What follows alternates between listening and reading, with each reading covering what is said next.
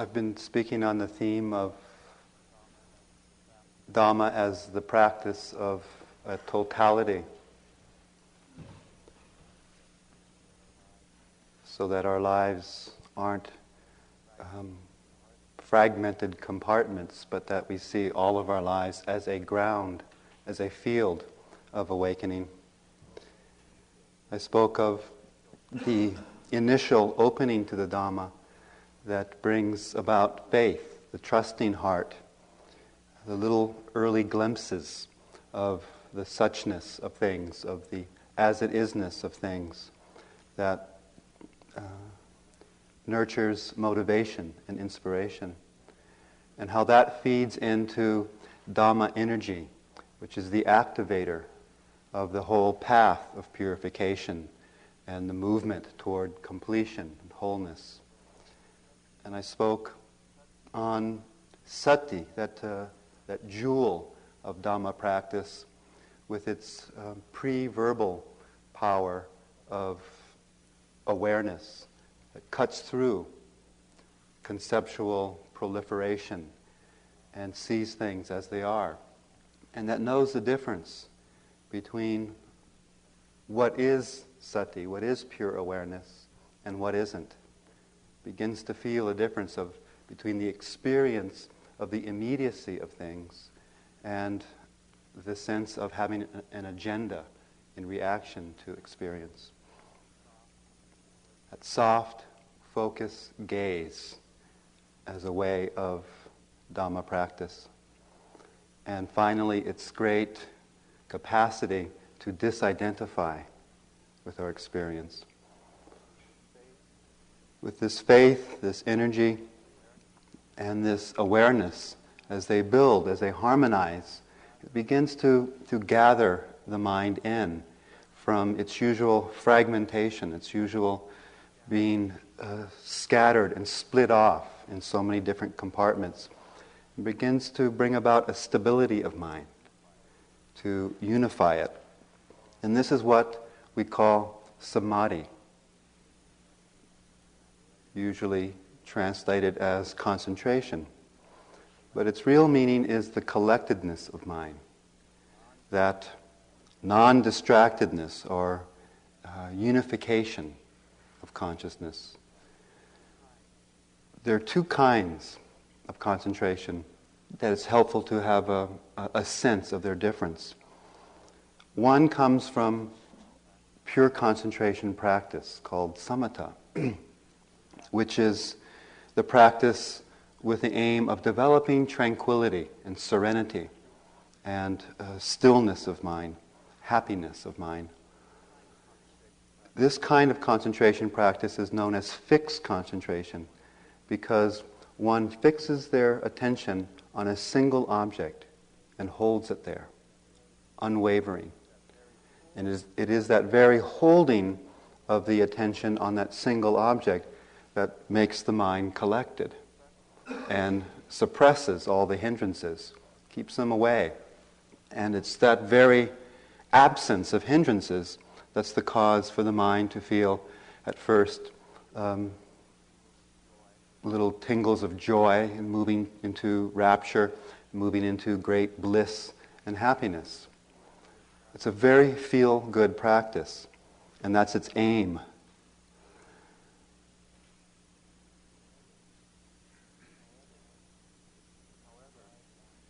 However, it's been described as if one practices indoors. Because it's going in, it's keeping everything else out. And that going in, although, yes, it has the effect of keeping the invaders out, doubt, sleepiness, restlessness, worry, and so forth, which is itself the cause for a happy and peaceful and serene mind, it does not see the outdoors. It does not see things as they actually are. So at best, pure concentration practice can only be a foundation, a basis upon which one must then focus their attention on things as they are. So traditionally, many people were taught to practice this way, when conditions were very right for that. That is, there wasn't such a busy industrial type of culture. So it was very easy to go out into the wild and be quiet and get the mind very, very collected. And then at the right time, to take that laser beam-like quality of focus, of concentration, and apply it to the mind-body, to the nature of the mind-body, and then to see exactly what is this experience, what is this nature.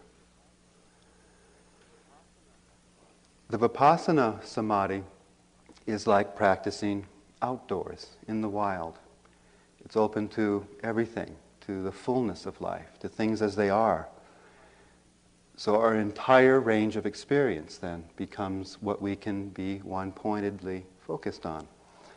So instead of a fixed concentration, it's a fluid concentration, sometimes called momentary concentration, because the mind collects on the momentary flow of experience in its immediacy as we're experiencing it.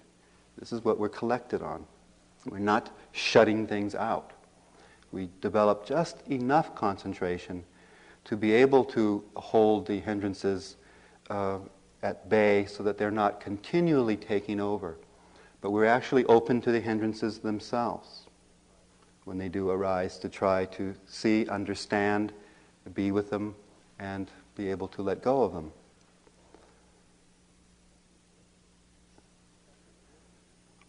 It is this second kind of concentration, Vipassana Samadhi, that leads to wisdom, because it begins right away with seeing the nature of things. It's focused here and now with what's appearing, and using what's appearing as a way to focus the mind.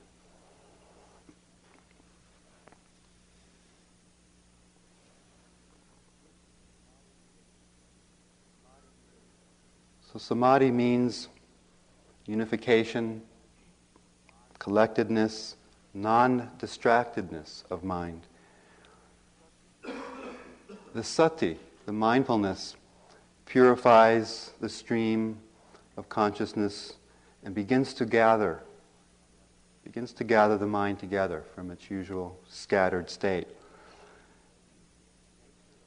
The nature of the kilesas, the nature of the forces of greed, hatred, delusion, is to scatter, is to divide, is to split the mind off with fear and anger and desire and sleepiness, restlessness, doubts and worry. The non-distracted mind is the opposite of this fragmentation. It does not get split off and fragmented. Distractedness cannot absorb difficulty. It gets shattered like a mirror. All the pieces of the mind split apart, or like when you throw a stone into a very flat surface reflecting the sky. It still reflects, but in many different scattered little pieces. So distracted mind is unable to take in and to transform unskillful states. Distracted, non-collected mind stays deluded, it stays confused. And delusion is the type of mind we all experience that's kind of stiff, unyielding, unpliable. It easily fixates on things, and it feeds on negativity, which operates or is nurtured under the veil of this delusion.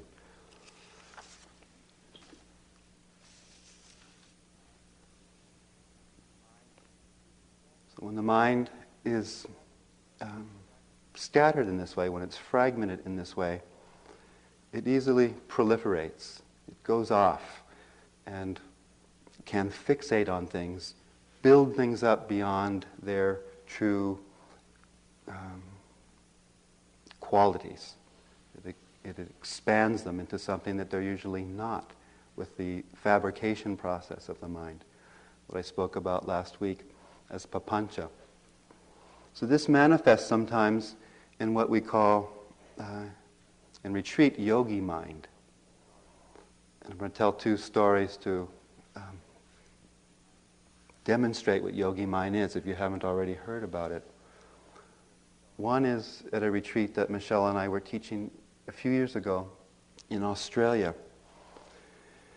And at the end of a Dharma talk, we came out of the building, and usually we walked through the walking room into the room where I was staying, and we'd talk for a few minutes, and then Michelle would go upstairs to her room, and we'd go to bed. But this was a beautiful night, the moon was out, so we came out of the building, and Michelle walked out another way to look at the sky and the moon. And she came in the rear door of my room. But I didn't know that she was going to do this, so I walked through the walking room and entered my room through the walking room entrance and left the door open for her. So I was surprised to see her come in the back door. And I said, "Why'd you come in that door?"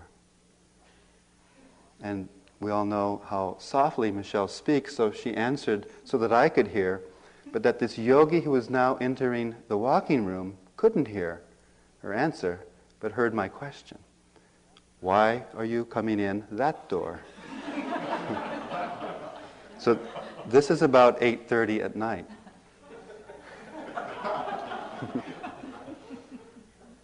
About 3:30 or 4 o'clock in the morning, there's a knock on my door. "Stephen, are you awake?" Well, I was, but come on in. And he came in and he said, "Why did you ask me why I came in that door?" And I said, "What?"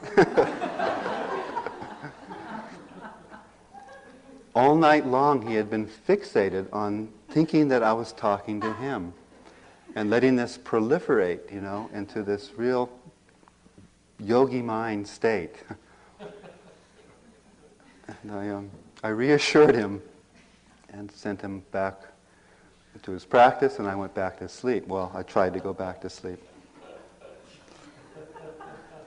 That's one example of yogi mind. The other example of yogi mind was at a retreat some years ago also, that I was about to sit. And U Pandita was teaching, and at that time a Western monk was giving the sort of initial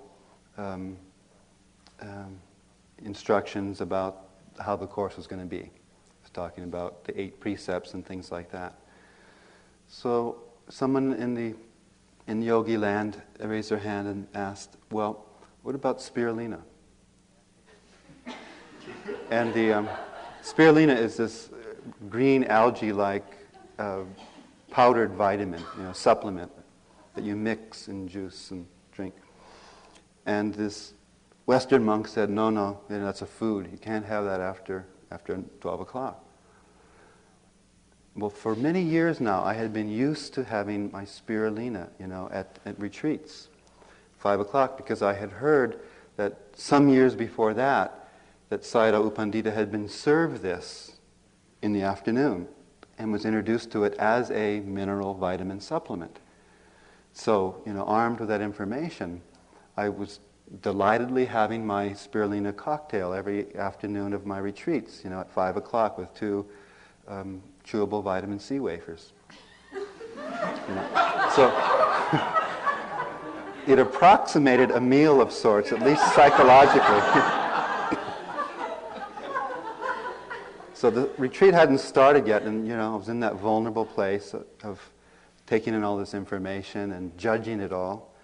And I immediately became a little upset that I was being told that spirulina wasn't okay. So I thought, well, he doesn't know. He doesn't know that Sayadaw himself does it. I'm not going to even listen to it and take it a step further. And a little bit later, I saw him outside of the meditation hall and said, this spirulina, it's okay, Sayadaw takes it. And he said, no, it's not, it's a food. It's definitely not okay. And so I said, well, no, I'm not going to let it bother me whatsoever. It started my sitting. The next day I went to an interview with U Pandita. And at the end of reporting, he said, I'd been working with him maybe 12 years. He said, "Stephen, are you under 8 precepts?" He had never asked me such a question before. I mean, I said, "Yes, Sayadaw, I'm always under 8 precepts when I sit with you." "Okay," he said. And so I thought, I'm not going to even think about this. I went downstairs, and immediately it came to mind, now, did that monk tell him something? No, couldn't have. And I went back to my room, and I was sitting, and cocktail time came.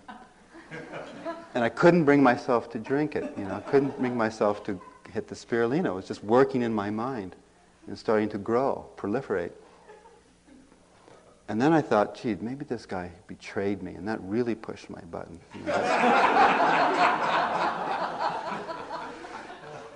So I thought, I need to get more information. So my eyes, I'd reached 40 by then. My eyes were going bad, so I got a magnifying glass, and I snuck into the kitchen, with my spirulina bottle, and I compared ingredients between the spirulina container and the vitamin, all the other vitamins there, the vegetarian vitamins and the non-vegetarian vitamins, and started to write all that information. I figured out that with the non-vegetarian vitamins, you could virtually make a hamburger. And with the vegetarian ones, you could make a tofu burger or vegetarian burger of some sort. So I was really armed and ready with this information. And I went back, and terrible sittings scattered all over the place. And the next day, the next thing I wanted to know was, did this guy betray me? So I wrote a note. I said, do you have any idea whatsoever why U Pandita would have said to me if I was under the 8 precepts? And he wrote back and said, I have no idea. So it took away my paranoia around the betrayal.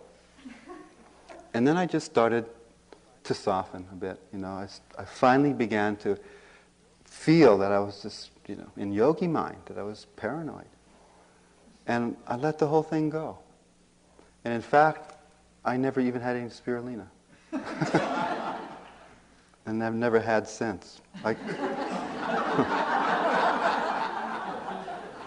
I stuck to the vitamin C wafers. So. When I'm very tired, or very vulnerable to the world or things happening, or I'm feeling uncentered, I'm unable to absorb and transform and let go difficult states. Anger or fear, strong desire. And I get fixed on the object or the goal or the desire. And my mind does one of two things. It either kind of implodes, where I just withdraw or disconnect, don't feel and don't connect with anyone or anything, and not connect with what's happening, feel separate from it. Or just about the opposite, I attack and use that unskillful energy to also separate, but in a more divisive way with other people. So that there's no communication. Instead of communicating with the aim of understanding and communicating with intimacy, it's a communication or action that's intimidating. And no understanding comes. There's no flourishing. There's no ability to transform the angry energy into something that brings about deeper connection and understanding and change whatever it is that needs to be changed.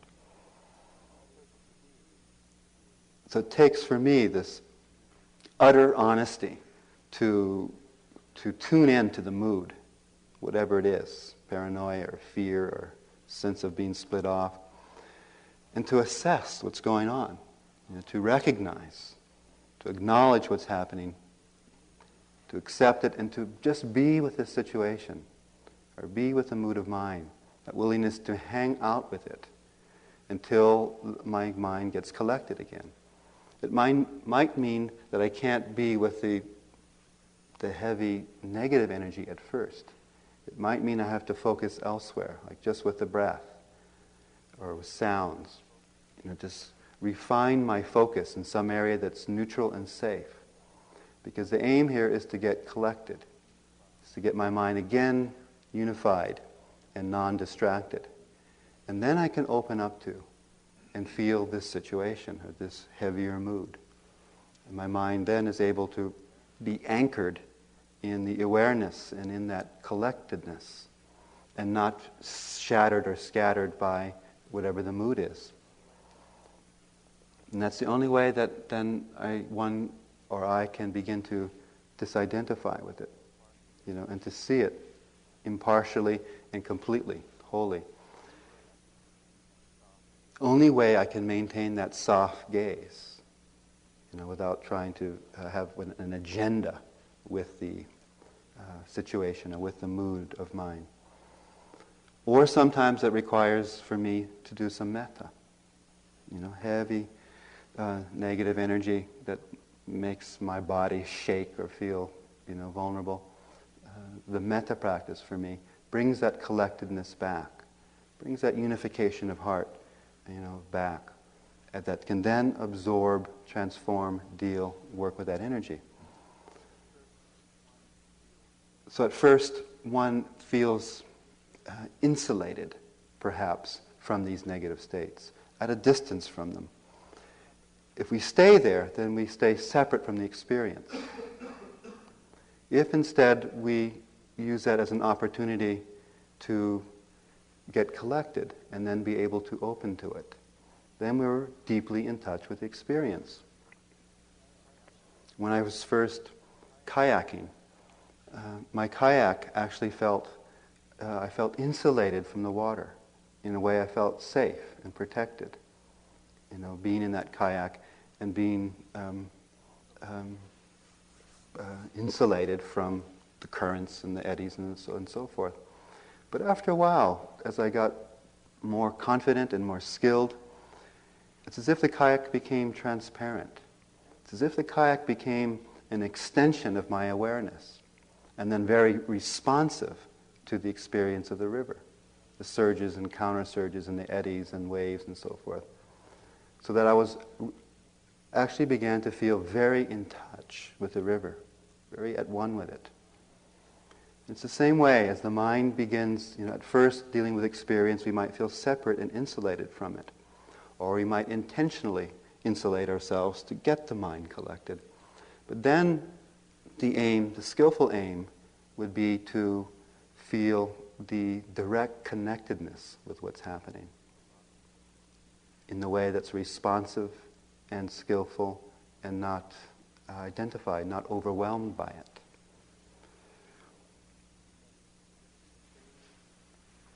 The sustained sati, the sustained energetic awareness of the arising and passing waves of experience is the condition for the cohesion of the mind, the condition for this collected, unified awareness. Then, like the ocean, the mind is able to absorb all the waves, able to absorb all the difficult states and all the pleasant states as well. The mind becomes very fluid and smooth and yielding and flowing and soft. At the same time, very powerful and responsive to our experience. The cohesion of vipassana samadhi, vipassana collectedness of mind, is like a shock absorbent. It's able to take in even those sudden jarring experiences that can happen to us. Either in sitting, many of you experience a sudden sound or movement as very jarring because the body and the mind are all so sensitive. And you can begin to tell sometimes, recognize this sensitivity as the hues of colors take on these very subtle nuances and sudden bright colors. You notice those that you hadn't particularly noticed before. Or the nuances of sound and sensation and smell and taste. All of that alerts us to the beginning of this kind of very open, very transparent interface between our senses and experience. So that before we have that cohesive, responsive mind, something so sudden like a sound can have a sudden, unpleasant, and even aversive effect. Or something that we see. Every year, I try to take 1 to 3 months of time to sit. And last year, I was sitting in a cabin in New Zealand in the bush. And I was well into retreat, maybe 3 weeks in self-retreat. And I sat every evening at a particular time when the sun was going down in the west. One night I was sitting there and feeling the sun rays, and so I'd open my eyes a little bit just to notice all the different hues, the beautiful lavenders and oranges and reds that would spray out in different ways each night. And just at the moment I opened my eyes and was watching the sunset, a particular kind of New Zealand owl called a morgporg came out of nowhere, and in one shattering split second grabbed a mountain rat off the edge of my roof, my cabin, just like that, and flew away. Boom, just like that. Just in that equanimous moment. And for a second there, it was shattering. I mean, I probably blinked once or twice and felt my heartbeat.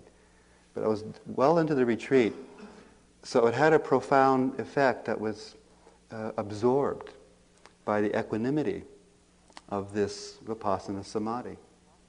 And that's the difference between Vipassana Samadhi and just the pure concentration kind, in that it has this ability to not react, to take in something shocking in that way. So the Vipassana Samadhi is marked by this equanimity that can flow with the experience, that care and detachment that's with things but not reactive to things as they are. And it's also marked by this Vipassana Samadhi by the ability to view the world, the way of the world, with metta. That is, so one can feel simultaneously, because of the equanimity, metta for both the owl and the rat. Compassion and loving kindness for the whole situation, which was, from one perspective, horrible. And from another perspective, it was life as it is. And thirdly, there's this equanimity. This Vipassana Samadhi has this ability to view the way of the world with metta and compassion. And thirdly, it has the ability to protect the mind and heart from the assault of the kilesas, the negative states, greed, hatred, and delusion. That is, in the way that it can absorb, say, a mind state of anger or fear and transform it. Let it go.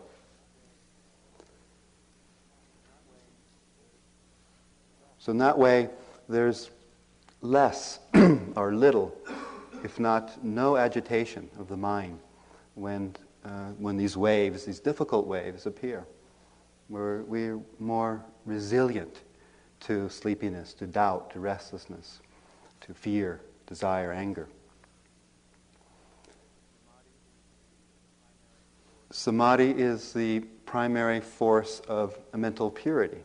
That is what purifies the stream of consciousness from the attachment, from the aversion, from the constant grasping or pushing away, and from the delusion of not seeing clearly. That purification leads to a deep and profound spiritual joy and calm and centeredness. That becomes incorporated in this cohesiveness of mind. It becomes what we can call a free-flow presence of mind. Free-flow presence of mind, or as an old Pali teacher of mine from the University of Hawaii, the way he described Samadhi, or defined it, was as perfectly put together. Those moments where the mind is so collected, it feels just perfectly put together. It's not lacking in anything. It's not needing anything. For moments, for minutes or longer, it's those times when we feel that we can just ride the crest of the wave as it is. Complete, whole, self-sufficient. Not needing anything. Things just as they are.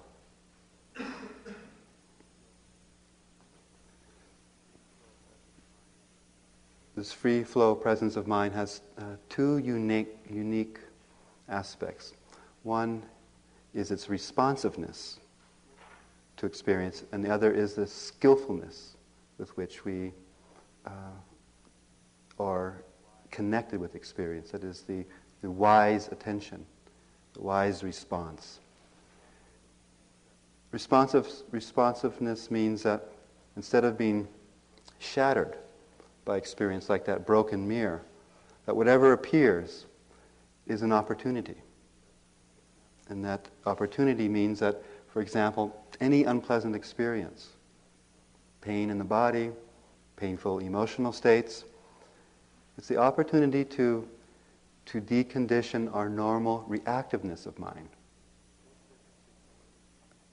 There's a big difference between unpleasantness and aversion to the unpleasantness.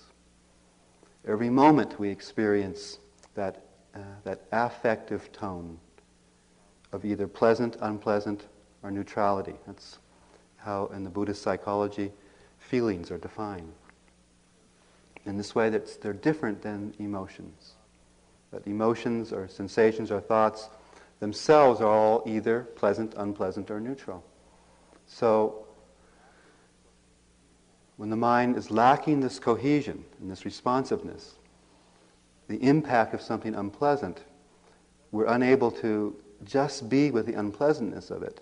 Instead, the mind is trained to push it away, or contract, or feel fear. With the responsiveness of the cohesive mind, instead we're able to attune simply to the unpleasant feeling. And we cut off that link of feelings, conditioning, grasping, or aversion. Pleasant feelings, conditioning, attachment, unpleasant feelings, conditioning, aversion. And instead we transform that. Unpleasant feelings, unpleasant experience, conditions, awareness, and understanding. Pleasant feelings, condition, awareness, and understanding. So when the energy is present, when that Dhamma energy is there, we actually attune to the very difficulty, the very pain that we're experiencing it, seeing and feeling its unpleasantness, but not letting the mind give in, or having it at least be able to be resilient to the tendency to grasp onto the pleasant or push away the unpleasant. In this way, we learn very profoundly about the nature of experience, because these pleasant feelings are continually appearing and vanishing.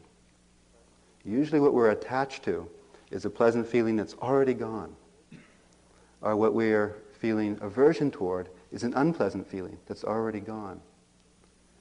So if we can attune very closely into the immediacy of these feelings and just hang out with them, be with them, feel them, we're deconditioning that mind that grasps or pushes away, and able to more be all right with discomfort. The responsiveness then can absorb, and when I talk about absorb, it means open to or let into the awareness, to feel it, to be able then to disidentify. Just even feel it, take it into the body. Absorb it in that way. And transform means to then understand it through awareness and insight, to know what it is, what it's about. So that the energy of the anger, for example, it dissipates in its tendency to get fixed or focused on ourselves or on someone else. It just breaks up, becomes something else. And we view the world also through the metta and compassion. There are many creative ways of wise response in our life, the things that happen internally or externally around us. Some of the responses can be quite gentle in their approach, and some can be quite, or seem quite fierce, although they're centered in compassion. I had a teacher for a while in India. I practiced at a Japanese center, Japanese monastery, with a teacher. His name was Shibuya-san. In Shibuya-san, he ran everything. He oversaw the beautiful gardens around the temple, landscaped in traditional Zen fashion with the raked grass and the big boulders and bamboo and so forth. So it was a beautiful garden. And he also oversaw the teachings at the temple. Each morning at 6 or when the sun was rising, a group of Westerners would gather, and there'd be chanting and a sitting and a walking. And the same each evening about 6 o'clock. And he also took care of all the administrative aspects of the temple and the lodge where pilgrims, mostly from Japan, came. So he worked most of the day, and he went to bed 10 o'clock at night, and he woke up 4 hours later, and he sat from 2 to 6, and got up for the morning puja. And he had these two wonderful complementary sides. On one side of him was so yielding and so gentle and loving, and the other side of him was this powerful, kind of fierce presence. So I was invited to stay at the Japanese temple and practice. And this was during the hot season.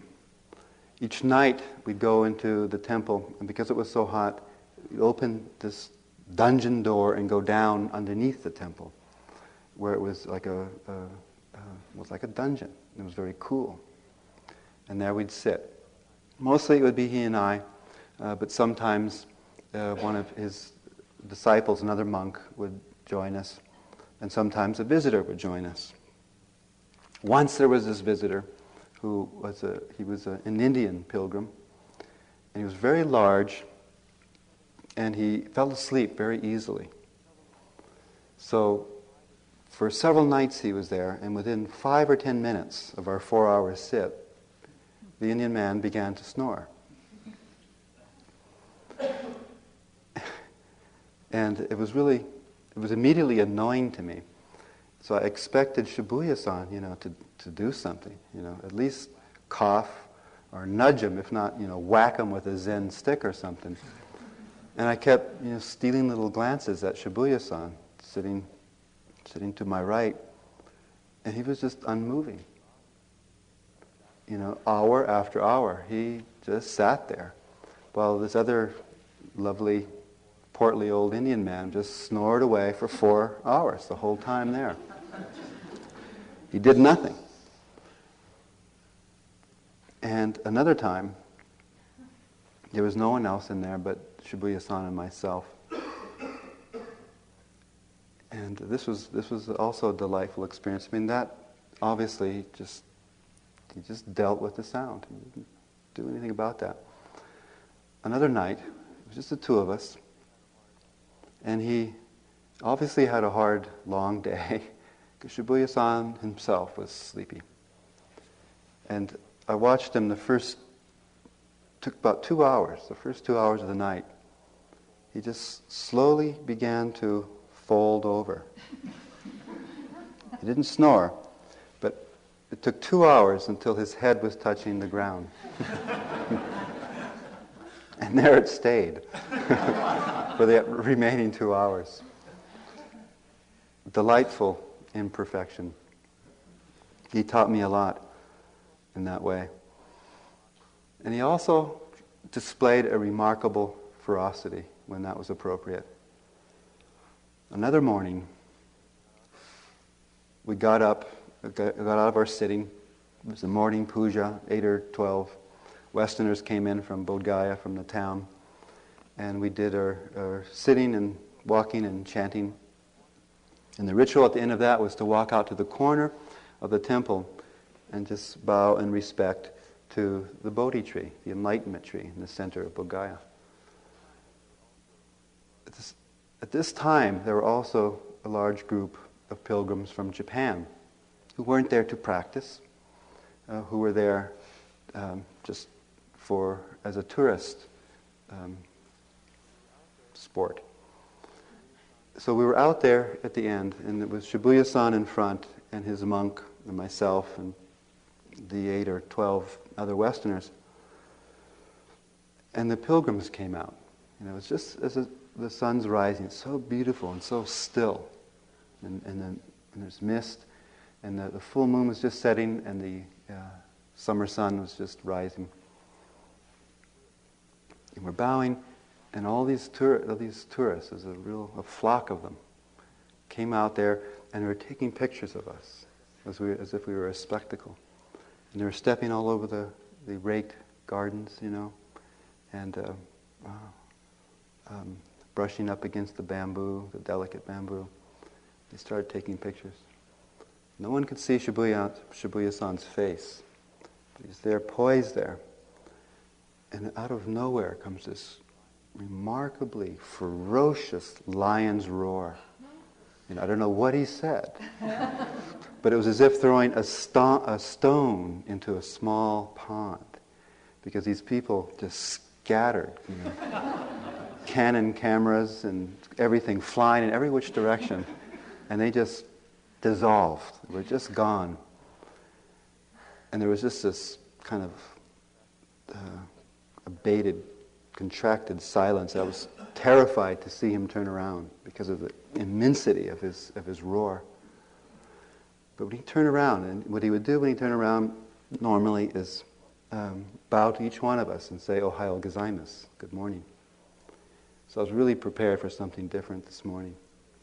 But he turned around, and his face was absolutely serene, just like the setting moon and the rising summer sun. Just as cool, not flushed, just like that, Ohayo gozaimasu. He went down, each of us. That's a collected mind. Unwavering.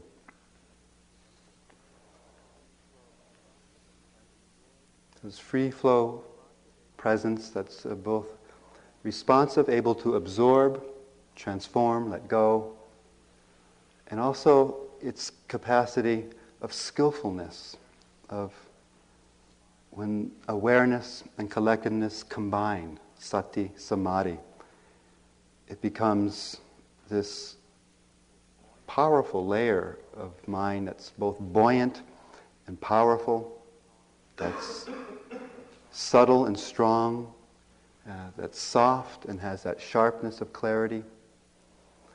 Compared often in the Buddha's teachings to a needle, which is both smooth and delicate, yet can penetrate to the core, to the essence of things, see things just as they are. The way that practice really moves is not so much the sense of a linear progression forward into something, but more of an unlayering, of an unfolding, a peeling apart, so that what we begin to discover is more and more subtle layers of the mind, more and more delicate layers of the mind, but also that are strong, cohesive, powerful. So I think this is expressed well in one of the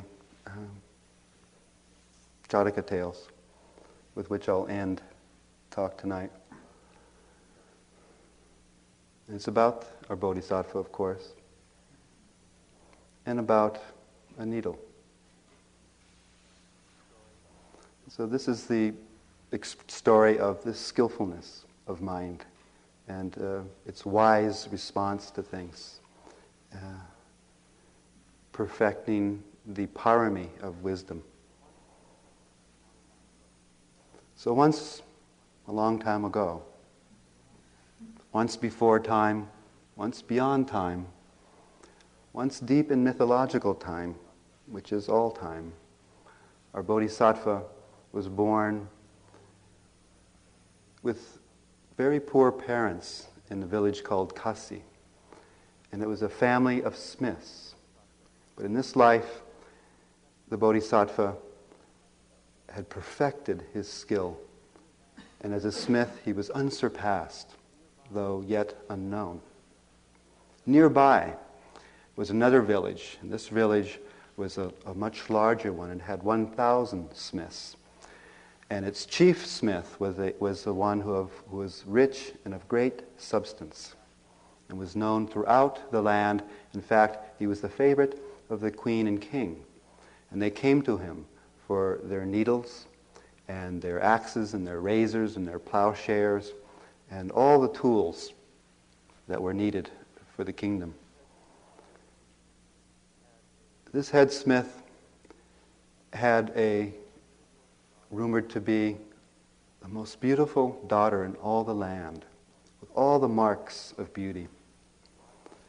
And people who would go to the village and buy from them their metal wares would get a glimpse of her, and the reputation of her beauty spread.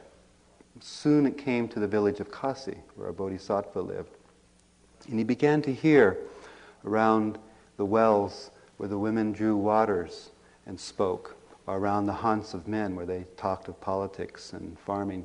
He began to hear word of this woman, and as soon as he heard of her, he knew he must marry her. So he took some of the finest metal he could find and crafted this most remarkable needle that could pierce metal yet float on water. And then for that, he devised a sheath for it, which could do the same, pierce metal and float on water. And for that, he devised another sheath. And so on until there were 7 sheaths on this needle. And then he put it into a case, a tube, and put that in his case. And he went off to the village of the great smiths. And he asked, "Which street does the head smith live on?" And he was told. So he went up down that street and he began peddling his wares, saying, "I have here the most delicate and refined needle that exists. It threads perfectly, it is smooth, it is delicate, it's emerald at both ends, it pierces metal, so great it is." And he'd go back and forth peddling. "I have here this fine, fine needle that threads exquisitely and is smooth as emery and delicate, it can pierce metal." Well, inside, the head smith's daughter, with a palm fan, was fanning her father after a big meal.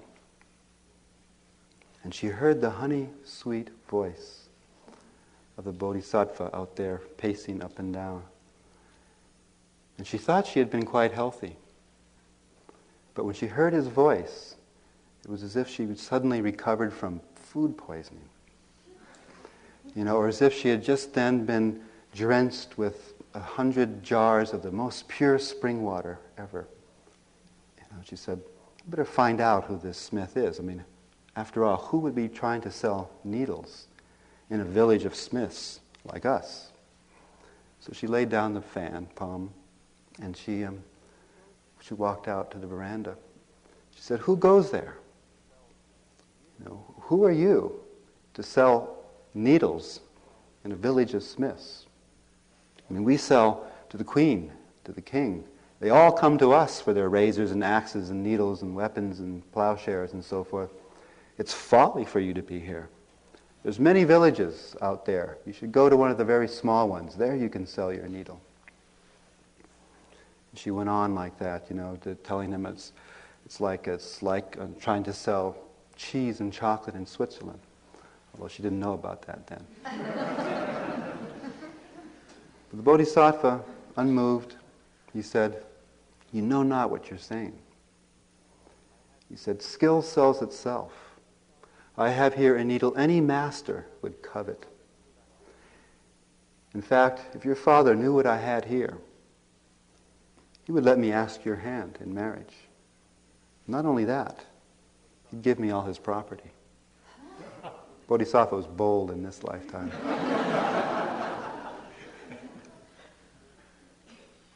So the father was hearing all this, and he said, "Call that young man in here." So she invited him in, and they came in. And he said, "Well, who are you? What's your name? Who's your family? Where do you come from? And what do you want?" And he answered all those questions, and he said, "I want to sell this needle." And he said, "Well, show me this needle." And the Bodhisattva said, "Is not a thing seen amongst many better than shown one to one?" And already the master of the house thought, this might be a fine young fellow here. "You're right," he said. And so he sent out word, and in no time at all 1,000 smiths of the village were there in their large courtyard. And the master said, "Well, let's have your needle then." And the Bodhisattva said, "I want you to bring a large iron anvil and a bronze bowl of water." So the master had to send for a very strong person to bring in a huge, big iron anvil. And then he got a bowl of water, set those down. And the head smith said, "Okay, let's see your needle." So the Bodhisattva handed him, after he pulled out of the case, the tube, he handed him the needle. Master took it and he said, "This is the needle?" The Bodhisattva said, "No, that's the sheath." The master looked at it, top to bottom, magnifying glass. He couldn't tell, hide or tail, which was the top, which was the bottom, or even how it might open. So the Bodhisattva took it back with a little flip of a fingernail, and off came one of the tips, and he slid out the needle, put the sheath one side, and handed him the needle. So the head smith took it, and he said, "Well, this is the needle, I suppose." "No, that's the sheath." And again he looked at it and couldn't tell what from top to bottom, how to open it. The Bodhisattva had to take it back again. Again, flipped it open, put down the second sheath, handed him the needle. "Ah, I see. So this is the needle." So it went 7 times, 7 sheaths. And finally, he laid the needle in the hand of the master. And 1,000 people were overjoyed, and they began the snapping of fingers and the waving of claws, which white handkerchiefs, which was their expression of something magnificent. And they said, "Never have we seen such fine crafting as this." "Well, I've seen how delicate this needle is," said the head smith. "How strong is it?" Okay, so he handed the needle to the smith, and he said, "Have this iron anvil placed on top of this bronze bowl of water, and then just strike it through the top of the anvil." So the head smith did that. He took the needle, struck it to the top of the anvil. It went sliding right through the metal and floated on the water, not moving a hair's breadth up or down. And with that, the villagers went wild, snapping of fingers, waving of claws. And they said, "Never have we even heard rumored in all of India such skill, such craftsmanship as this." And with that, the master and his wife came, and they sprinkled water over the couple. signifying that permission was granted for the marriage. And before long, the Bodhisattva was the greatest smith in all the land.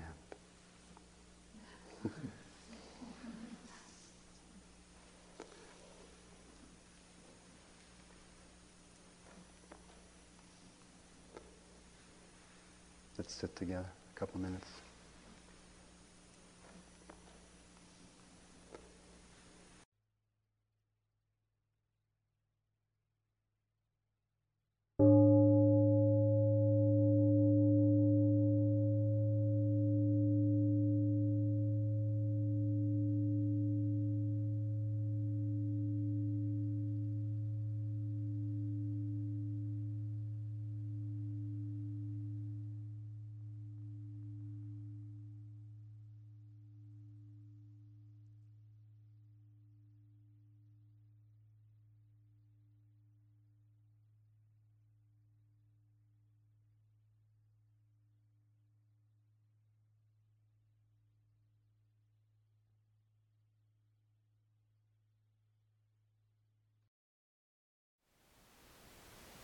Thank you for listening.